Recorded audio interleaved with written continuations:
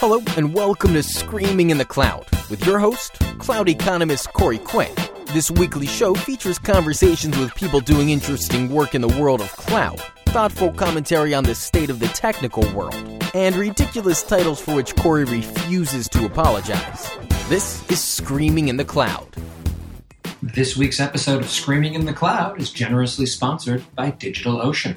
I would argue that every cloud platform out there biases for different things. Some bias for having every feature you could possibly want offered as a managed service at varying degrees of maturity. Others bias for, hey, we heard there's some money to be made in the cloud space. Can you give us some of it? DigitalOcean biases for neither. To me, they optimize for simplicity. I polled some friends of mine who are avid DigitalOcean supporters about why they're using it for various things, and they all said more or less the same thing. Other offerings have a bunch of shenanigans with root access and IP addresses. DigitalOcean makes it all simple. In 60 seconds, you have root access to a Linux box with an IP. That's a direct quote, albeit with profanity about other providers taken out. DigitalOcean also offers fixed price offerings. You always know what you're going to wind up paying this month, so you don't wind up having a minor heart issue when the bill comes in. Their services are also understandable without spending 3 months going to cloud school. You don't have to worry about going very deep to understand what you're doing. It's click button or make an API call, and you receive a cloud resource. They also include very understandable monitoring and alerting. And lastly, they're not exactly what I would call small time. Over 150,000 businesses are using them today. So go ahead and give them a try. Visit do.co/screaming, and they'll give you a free $100 credit to try it out. That's do.co/screaming. Thanks again to DigitalOcean for their support of Screaming in the Cloud. Welcome to Screaming in the Cloud. I'm Corey Quinn. I'm joined this week by Joe Ruscio, who's a general partner, is it, at Heavybit Industries? That's correct, yeah. Perfect. There are general partners, there are limited partners, and I don't understand why there isn't a third tier called unlimited partners, but that's probably one of those finance things I'll never fully understand. Yeah. It's surprisingly complex for what is honestly a fairly simple thing when you get down to it. So Heavybit Industries is an accelerator for seed stage companies, as I understand it. I'm simple, and I think in terms of cartoons. So I'm going to more or less equate that to venture capitalist. Am I wrong? No, you're not. You're not wrong. No. So Heavybit is an accelerator, and I use that term. Unfortunately, these terms get kind of thrown around without a lot of distinction. But unlike a lot of what I think of as incubators that start with basically brand new companies, I mean, Y Combinator being the canonical example, we focus on taking seed stage companies, that is, companies that have achieved some basic product market fit and have raised some, seed capital, which in this day and age means typically somewhere in the realm of 1 to, even if it's what we call mango seed rounds, like a $4 million, and are really starting to think about how they go to market more broadly than just having their friends that they get coffee with from other tech companies buy the product. If I take a look through the list of member companies that you've been involved with, it's sort of a who's who in some respects with respect to various companies that you've been behind. Serverless Framework, PagerDuty, Stripe, Circle, Lightstep, LaunchDarkly. Heidi was on the first episode of this podcast. Treasure Data, Replicated, and the list continues onward. These are interesting companies. What ties them together? Yeah, that's a great question. And so in addition to the stage focus, we have another very, very intentful focus on what we call developer first products. And it's actually it's a fairly broad definition, but fundamentally, we founded the firm around this notion that a lot of the technological change of the last, I'd say almost 10 to 12 years, right? I guess really more like 10 years if we look at, Amazon, AWS coming of age is kind of like a really big inflection point. But whereas historically in the venture community, there was always this now a canard of you can't make money selling to developers. And that was because historically the bottleneck of getting business requirements, right? Because fundamentally everything developers do at a good company is about creating business value, right? Everything's kind of measured and should be measured through that lens. But historically, the bottleneck in creating business value by taking the new requirements of the business and getting them into running production code was not your development team. It was like procuring servers, procuring space and data centers, racking and stacking, and then was your quarterly release schedule. So you had to wait for the next, waterfall release to go out. Fast forward 10 or 15 years, and this has now all been turned on its head, right? We have programmatic access to infrastructure. We have DevOps and agile development, breaking things down into like super fast cycle times. And now the bottleneck of implementing new business requirements into running code in production at a high performing organization is literally just how fast can your developers move. And exacerbating this is that every company that's going to be an enduring company is becoming a software company at some level. And by that, I mean not like online media or e-commerce or anything, but I mean really like companies like Coca-Cola and John Deere and Maersk Shipping are all fundamentally becoming software companies. And what that means is I don't think as much work is going into, which is great and we should continue, but as much work is going into like broadening the pool of developers that are available, I don't think there will ever be enough. And that means not only is your success going to be limited by how fast your developers move, but how much they can get done, because you won't be able to hire as many as you want in almost all cases. And so if you believe all that, which I do, it follows that tools and products that allow you to get more leverage out of your developers are incredibly valuable now. And so we have a thesis and a focus on products that do and companies that do exactly that. The challenge, too, that I found as I've gone through my own business is that historically, when I'm talking about business level concerns, like the AWS bill has grown to stratospheric proportions, I haven't found that developers for this market or many other markets are good customers. There's first, it starts with, I guess, a healthy level of skepticism. From there, it turns very rapidly into a world where you're talking to people and their response is, oh, I can write a script that does that in the course of a weekend. And that's never true, but it does tend to be a somewhat enduring reality in that people underestimate how much work it is. To the point where you finally wind up winning a developer over to become a champion, it turns out that their signing authority for budgets rounds to zero. So it seems like an awful lot of work to convince a developer to necessarily buy something, only to wind up discovering that they can't. And yes, I realize I'm speaking in very broad generalities and painting with an extraordinarily broad brush, but that's historically been the theme that I've seen tend to emerge. Instead, you fundamentally have taken an accelerator and built exclusively towards companies that cater to that exact market.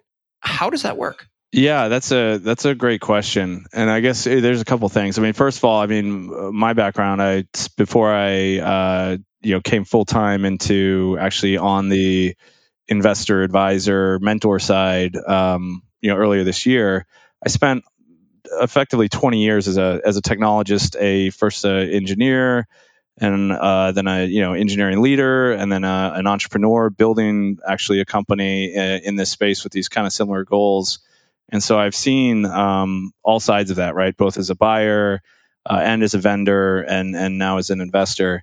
And you're absolutely right. I mean, this is something where there is fundamentally, I think, a maturity level for development teams and organizations, right? And I often tell people when I come into a company, and not just the kind we invest in, but like any company, right? Like whatever the hottest new startup is, I can generally measure I think, maturity of their engineering team just by taking a look at their SaaS list, right? Like what products do you have in place for starters, and how many of those are you using out-of-house vendors? Because going back again, if you believe, as I do and have seen, that you fundamentally can never hire as many developers as you want. One of our customers once referred to buying these kind of products as hiring by API.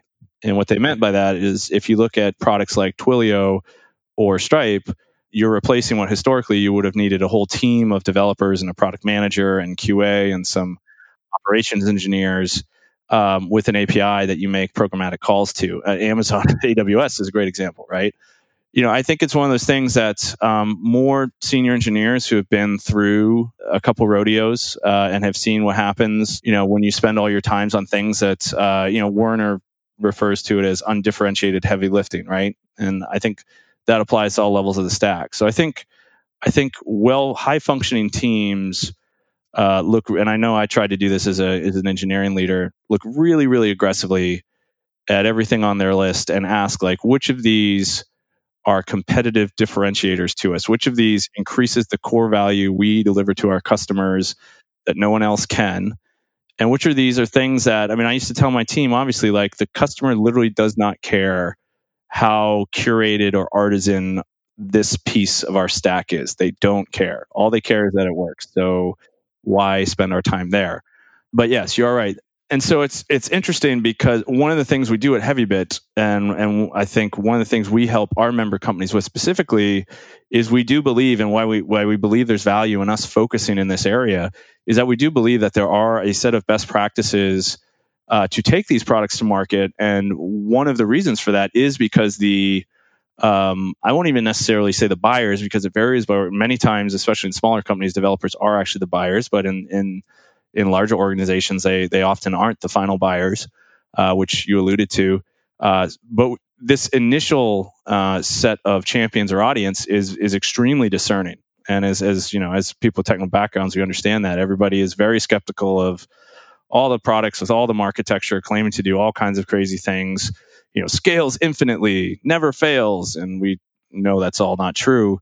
And so we focus with our companies on exactly how do you do two things, right? You build bottoms up, grassroots, just community around your products, but then you also have to pair that with like a very disciplined inside or direct sales motion, depending on the kind of go to market you have, that can capture that and knows how to identify and qualify which companies are going to spin their wheels for a while trying to build it themselves.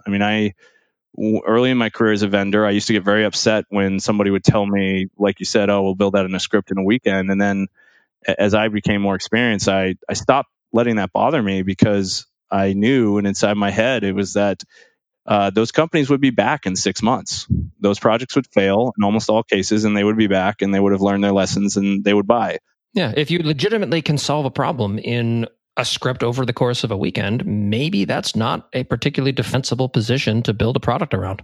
Yes, yeah. You honestly, obviously, as an entrepreneur and a vendor, you have to be secure in knowing that whatever people try to do themselves is going to be a pale imitation of what you're doing, and also that the ongoing maintenance costs. That's the other great thing about hiring by API is, unlike most of your hires, you don't have to budget or account for turnover and loss of institutional knowledge and retraining and shifting priorities, because those products and those APIs will always be there. Assuming obviously that the company's healthy, but will always be there and will always work the same way, and that just takes a big load off your shoulders. There's all these hidden costs, right? And the build versus buy. There are absolutely cases where build makes sense, but it's usually much more expensive than I think your naive or kind of more junior engineers often think. I would generally agree with that. So as you find yourself building companies that turn into, in some cases, runaway successes, do you find that there are certain tells early on that differentiate, I guess, winners from losers? I'm not asking for secret information on how you wind up evaluating companies, but I guess I'm wondering if you're starting to see a recurring theme that differentiates the companies that build something that can endure versus companies that build something that AWS releases a feature the week later that winds up effectively destroying their entire value proposition. Yeah. And so it's interesting. There's actually a couple good questions in there. So just to focus on, there is particularly with developer focused or IT or infrastructure focused products, which we cover all of those, especially in the last, say, I don't know, I want to say like 5 to 6 years, right? Because my company, so I founded a company called Librado, which was the first hosted telemetry company. There's a bunch of other great companies in the space now. And we started that in 2011. And I actually had built a previous product starting in 2009. And at the time, AWS was very basic, right? You got object storage, instance, a small number of EC2 instances, not the like infinite alphabet soup that they have now. Load balancers, RDS was MySQL only. Oh, yeah. And even at the time, looking back, I still remember feeling like this is a lot of services I need to learn. I'm never going to be able to wrap my head around all of that. I look back 10 years and laugh at myself. Yeah, literally there's like, man, there's 10 services. How can I remember all these? So at the time, so then there was this, Cambrian explosion of all these different, there were like 5 different companies that were doing hosted Redis at the time, right? As a ludicrous, absurd example, right? A pathological case. But then as we all know now, like AWS started moving up the stack, and the other cloud providers have followed. And so now they're offering all kinds of managed services, very sophisticated managed services in some cases, and then basically any kind of flavor of hosted open source that you would run on some server somewhere. And, if it reaches like a sufficient enough market size, I fully expect reInvent, I think, will be done by the time this podcast is out. But the information is reporting that they'll have a MongoDB hosted service. So we'll see. Yeah, I've heard that rumor a lot myself. I mean, and frankly, let's be honest, Mongo is a terrific choice to store your data in. Not my data, that stuff's valuable, but for your data, absolutely, go nuts. Yep, but Amazon, as you know, is quote unquote customer obsessed, and that's definitely a project that I think has passed a threshold.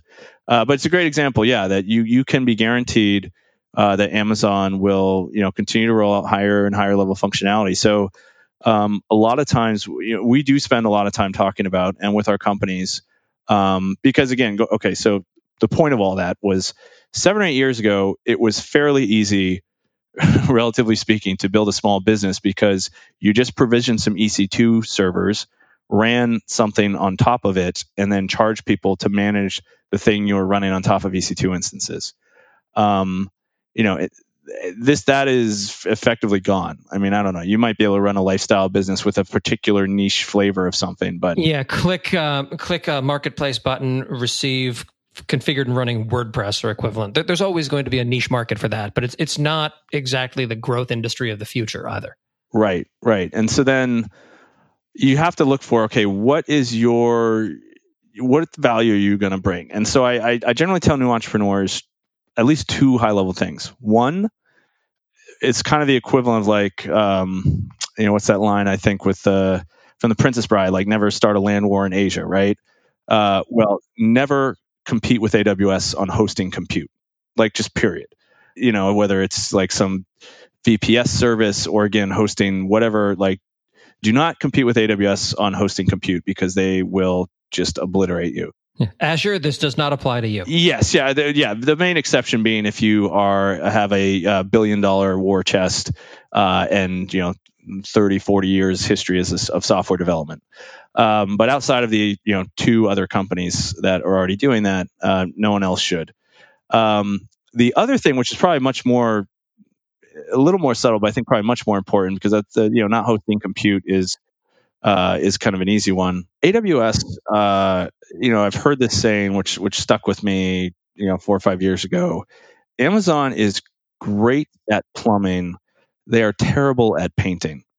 And so I think what that means is, usually you talk about an 80-20 solution. I think, Amazon and the way they develop software, they're very good at identifying basic needs of users.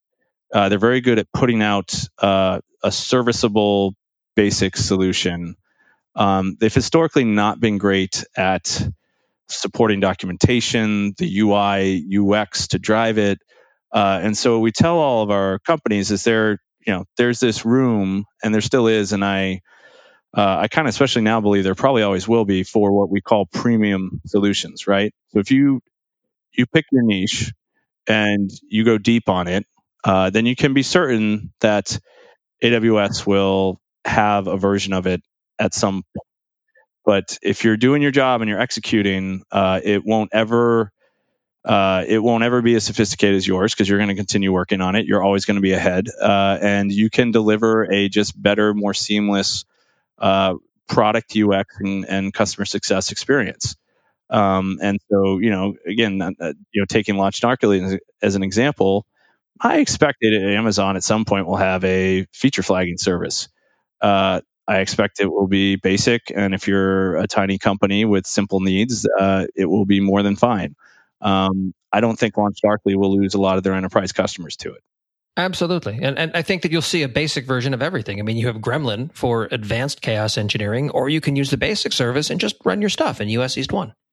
Yeah, exactly. I mean, that's like the original managed service, which, by the way, love the T-shirts. I got mine in the mail the other day. Well, thank you. I thought the subtle US East 1 on the side of the dumpster was a nice touch. It used to be much less subtle. And to be clear, I don't blame the T-shirt vendor for any of this, but they wanted to take the arrowhead off of the Amazon logo, and they wanted to sort of fuzz the US East 1 in the interest of not getting sued.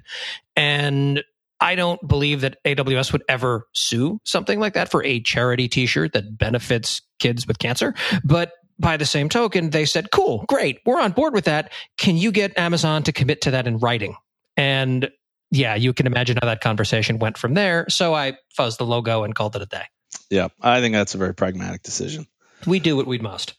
So one thing that I find fascinating as you continue to look at the ecosystem, it's not just the relatively basic features that initial service launches wind up bringing along, but there seems to almost be a sense of, I don't want to say delight because that's too strong, but inevitability, where there's a big keynote at reInvent, which again, as of this recording, is next week, where they announce a whole bunch of services. And then my favorite macabre game that I play at reInvent is walking around the expo hall and look at who just had their business model Sherlocked out from under them.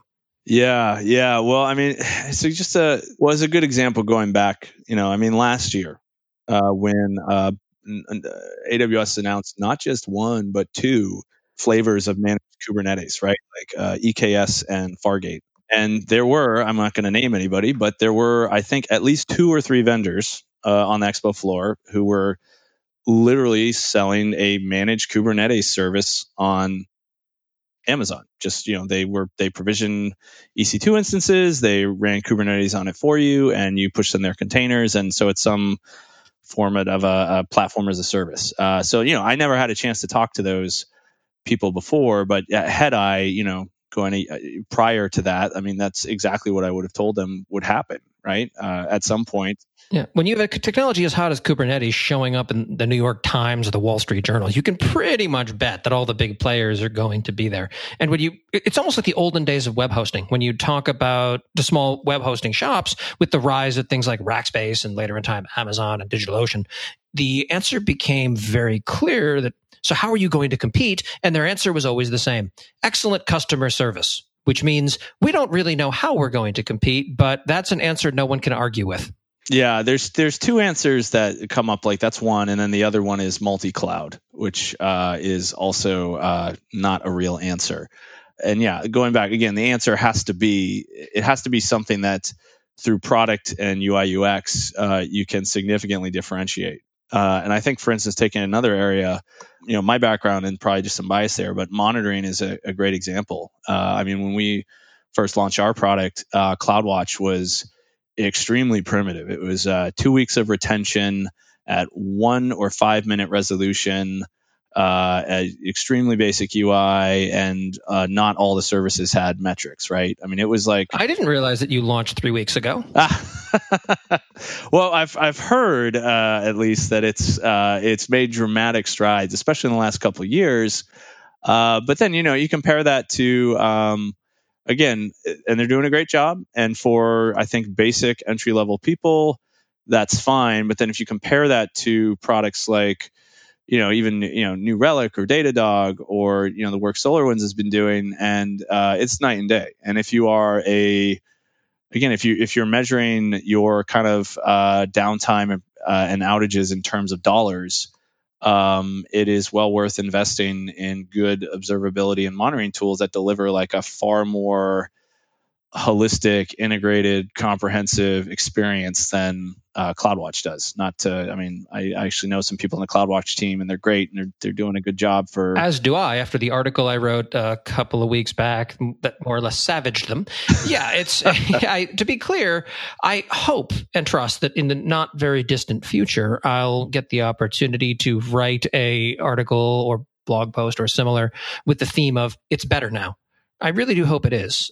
There's always going to be a place for monitoring vendors, if for no other reason than you need to have something outside of the platform your production environment runs upon in order to tell you when it's experiencing issues. There's just a philosophical story there. But yeah, right now, there's so much more that needs to happen that I'm not convinced that CloudWatch is ever going to provide a comprehensive story around. But there is, at least as of the date of this recording, a lot it could be doing that it isn't. Oh yeah. But again, it just all comes back down to, as an entrepreneur and a founder, you need to be obsessed with product. You need to be obsessed with user experience, and you need to make sure that you're always delivering some value above and beyond what a kind of basic 3-letter service from Amazon does. And you have to make sure that that for the majority of customer use cases, or at least customers with like real purchasing power, what you're offering above and beyond is real value, or the thing that you're building has the opportunity to provide that. Because again, going back to platform as a service or hosting compute or even databases, there's not really a lot. Like Amazon, if the primary interface to your product is a simple API, and there's not really a lot of need for any kind of management or orchestration layers, like you're probably going to be in trouble. And that's really, I think, the lesson that we can take from a lot of this, where basic building blocks to weave into services have always been Amazon's strength. Now they're trying to move up the stack into higher level managed services that solve specific business problems. And on the one hand, that's really neat to see. On the other, it's not historically in their core DNA. And if you have sophisticated requirements, I don't see that there's necessarily going to be something coming from AWS that takes the market by storm. If you need a basic thing that checks a box for some random higher level service, yes, there's a great chance that AWS will release that. Will it wind up being a nuanced exploration of the space? Probably not on day one. And as a result, I feel like there's room for a wave of innovation, I guess, that's the waves breaking ahead of the bow of the ship that is Amazon. And there's always going to be, to some extent, a story for partners and vendors in that space. That said, I think that anyone who's taking what they're building today and effectively not iterating on that in any meaningful way will not have a business in 5 years. Do you think that's a fair characterization? Oh, I think so. Yeah. I mean, I think honestly, if anything, what's happened is that it's just that the bar has been raised. So the two things have happened. One, it's become much easier to start a company. Trying to hire engineers in Silicon Valley aside, but other than that, it's much easier to start a company than it's ever been. Particularly with things like Stripe Atlas, for example. Where it's basically like AWS for starting companies. But on the flip side, I think particularly again in this niche of infrastructure developer oriented products, I think the bar has been raised for what you need to not only initially deliver, but also like the continued kind of execution on product and just continuously improving your product. And, that's especially for consumers, that's fundamentally a good thing, right? I just think whereas historically it was probably a little easier to rest on your laurels once you had created your category and established your leadership there. Now, even if you're the 800-pound gorilla in the category you created, if you don't keep innovating and building, they are coming for you. And so, I think as long as you're aware of that, that's not a bad thing. I feel like we spent a fair bit of time talking about AWS specifically, which I think is fair. But something that has been on my mind lately, since I just got back from a trip outside of the bubble of the Bay Area, which is a good thing because as of this recording, that bubble is full of smoke. I encountered something that sort of surprised me in that If you'd asked me a month ago to say, all right, what is the second cloud, if not Amazon, that's going to, continue to win in the market, I would have opened with GCP.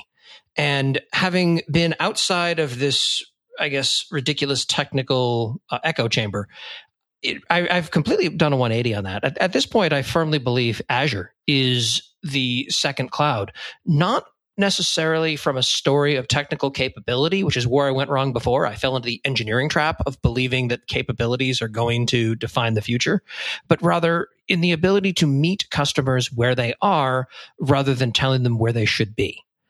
Is that something that has risen to your level of attention as far as you explore various multi-cloud stories, as you go through the world and see, what real companies are using? Oh yeah, absolutely. And I think, by the way, like you're 100% correct. And I mean, there was actually literally just some earnings results where, it's not even close. I mean, I forget, Microsoft is like 4 or 5x. Azure is 4 or 5x the size of GCP. GCP is quote unquote only, I think it was 1.6 billion. It's interesting. I mean, when and again, we've been just, like you said, talking about AWS a lot, but I just kind of mentally substitute that for, viable cloud computing, which I lump in absolutely Azure and also Google with. And as someone who was a buyer, from about 2008 until really the last 10 years, so for the whole ride up, I remember initially being very excited when GCP first started coming out, and with the continuous load balancers, which could do crazy things that at the time ELB couldn't do, and so there was a lot of promise on technical capabilities. But I think meet customers where they are. I saw someone retweeted something just recently, which just really resonated, where it said, there's a customer talking to GCP and says, we want X, and GCP says, great, but we're going to sell you Y because that's a better way to do it. And then customer says, great, we're going to go buy X from Microsoft, right? And I think, there's this concept called, I believe it's an Overton window, right? Where I think what Google has always struggled with, and I'm becoming like less and less, they had a very recent obvious executive shakeup, I think, trying to address this. Diane Green is on her way out, and they've brought in someone from literally Oracle, which is like the least Google company you can think of. True. And their cloud is going super well. So that was absolutely a smart move. Oh, yeah. Snark and cynicism aside, it probably is the right direction. Yeah. But I think the problem is, and I mean, if you look historically, right? So when GCP launched, right, they launched with Google App Engine, right, which is a great example of something way ahead of its time. It literally like a platform as a service. Not only way ahead of its time in terms of saying, hey, you can just ship us your app code and we're going to run it in these things we call containers, which nobody knows about yet, and just abstract away all of the infrastructure, servers, instances, everything. Also, it only runs in Python because we as Google have decided that's the best language. I think there was some surprise when, 2 years later, Amazon was roundly trouncing them just by selling hosted Linux servers, right? I think they've gotten incrementally better, but I think it's very hard for an organization that large and that ingrained in being literally, and I'm not saying this snarky, they are like the smartest people in the room, right? Like if you look at things like, Spanner and again, like the load balancer they have and these other pieces of technology, they have by far the best cloud tech, but they just don't grok fundamentally as an organization. And I know they're trying to get there as to how to sell the enterprise, which is you have to understand the problem in the enterprise. There's two things, right? One is, which everybody knows, it's understand the problem your customer is trying to solve. That's number one. That's, I don't want to say easy, but a lot of people get that.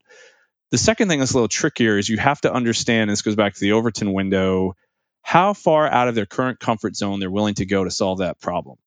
And I think has been Google's Achilles heel, is they've always, because they've got the most crazy science fiction best way to do this that is decades ahead of what their customers have been thinking, they've tried to pull them from the huge legacy stacks directly fast forward 20 years and all the learnings Google's had into the new thing. And a lot of people just can't make that jump. And then on the flip side, you have Microsoft, not only that I think more deeply understands that, but has just this massive enterprise sales channel with all the relationships in place that they've built up over decades with just the Windows and Office franchises. And then doing what Microsoft has done the last couple of years, I think is just incredible. The executive team there between things like .NET Core, acquiring GitHub, running Linux. I mean, there is literally a Microsoft Linux distribution for some of their IoT stuff, right? I'm old. I used to be. I was in on/dot in the FUD wars, right? Like the great FUD wars of the late '90s. And if you had told me the moves that Microsoft is making today, no one would have believed it. Not in a million years. And so that's why I think the window is rapidly closing on Google being able to. I think they'll be fine, but in terms of being like a massive cloud player, they need to figure it out quick. They do, and I think that the window. I think you're right when you say that window is closing. There's also a certain lack of awareness that I'm picking up on from understanding how their customers view the world. Google historically has always been much more interested in what it's building than what it's shipping. And as a result, they tend to deprecate things relatively haphazardly from the outside world. That scares the crap out of enterprises who are in many cases running 30 or 40-year-old systems to solve certain things. No one is going to build something that has the potential of lasting that long on top of a cloud provider that has shown a willingness to change directions mid-course. And I don't think that there's fully an awareness that culturally at Google at this point of how damaging that is to their reputation. There's also, of course, the whole separate argument of when you're trying to sell something to someone and you imply that they're incompetent because they don't see the world the same way that you do, that's a sort of a really crappy sales pitch. Yeah. I mean, I think both of those things, it's kind of, in one way, it's kind of fascinating because, Google, the consumer company, right? Because, for instance, I don't think they've actually shut down or canceled any cloud services, really, but there have been a few. I have a list somewhere. I don't have them off the top of mind, but there have been, I think there are 3 or 4 so far. Yeah, well, I guess actually just random question. I mean, so was SimpleDB still running? Yes, you can still get it on new accounts even. You have to request it, I believe, and they will do their damnedest to steer you away from it, but you can get it. Okay, well, there's a good contrast right there, I guess. But I think even more kind of interesting is I do suspect that now their proclivity, which in isolation is probably the right thing, but to shut down consumer services, whether it's Google Plus or Wave or RSS feed, you can't help but have some of that just because of the way brands work in people's mind, right? You can't help but have some of that carry over to the cloud side. Absolutely. Where people are like, regardless, at the highest level, this is a company that is super comfortable to just do things that are better for them and shut these things down rather than have like a handful of engineers continue to work on, RSS feeds, right? And there's no way, and if there are already examples of them shutting down cloud services, that just even makes it worse. So yeah, I do think that's absolutely a problem that they're going to have to fix, and they're going to have to be real explicit with their customers. And yeah, I mean, treating your customers or implying that they're in some way incompetent is, yeah, absolutely the worst sales tactic. I think the best people, the best salespeople, they understand the problem that's trying to be solved. They position the way their product solves that problem and they sell it, but they also, again, understand how far out of the current comfort zone they can pull the customer before it's just not tractable. Even if it's technically the best solution, if you require the entire human, there's just some basic lizard brain stuff here, right? For perpetuation of the species, we're only going to go so far out of our comfort zone at any one instance in time. The interesting thing being, though, is you can, and this is what I think the most successful companies do, even if they know ultimately the customer needs to end up to that place they're not comfortable enough to move to now, you build your product and sell it in such a way that you get them in And then over time, you get them more comfortable and you move them over. And I think what AWS has with, EC2 instances and then ECS and now EKS, and they can bring in lift and shift customers into EC2. And over time, they can, any of the cloud providers can do this. They all have the pieces, but you can bring them into instance compute with lift and shift and slowly get them dipping their toes into containers and Kubernetes. And before you know it, they'll be doing serverless stuff, right? And I think everybody wants to do the new things. It's just what they can do at any one point in time. Throw away your 15-year-old billing system and rewrite the entire thing using this new paradigm. Yeah. You get that makes us money, right? It becomes a different story. Yeah, and you can never lose sight of the fact, and it's tough, especially like you said in the bubble, because in Silicon Valley, which absolutely is a bubble, right? I mean, people are like, you're using tech that's 18 months old, like, ugh. And the vast majority of the world, and I think this is the right way to look at it too, like software exists to create business value. And, if it's doing that, it really doesn't matter what it's written in or how it's hosted. If it's creating business value, switching costs is a real thing. And so, I think you have to expect that those systems will be around for a very long time. Last question for you. How do I get you folks to fund Twitter for Pets, the most innovative social network for four-legged animals?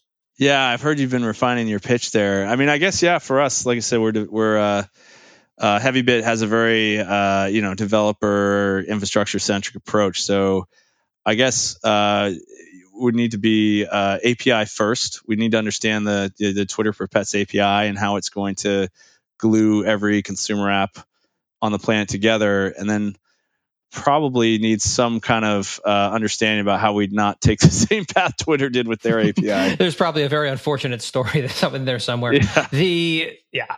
The fun part about a lot of this is that it also turns out being an ongoing battle, not just to get noticed and discovered. So if people want to hear more of your sage thoughts, where can they find you? Yeah, that's great. So, one of the things we do at HeavyBit also, in addition to working with companies and accelerators, we do a ton of work just around trying to level up the entire community on this, whether our companies or not. So if you go to heavybit.com, we have a just incredible curated library. We do both, basically we are constantly having speakers come in one-off events. We run targeted conferences we call Dev Guild on things like pricing or product marketing or enterprise readiness of products, but all of these we do very high fidelity recordings and transcripts, so you can come in and it's literally, I think at this point, hundreds of different things. So anybody who's building products in this space, you go check it out. It's completely free. We have a regular newsletter you can sign up for on the site called for both HeavyBit and DevTools Digest, which we kind of give weekly updates, just interesting things in the space. And then finally, I guess more kind of personally, I've recently entered the wonderful world of podcasting. And so I have a brand new podcast. We just launched the first episode a couple of weeks ago.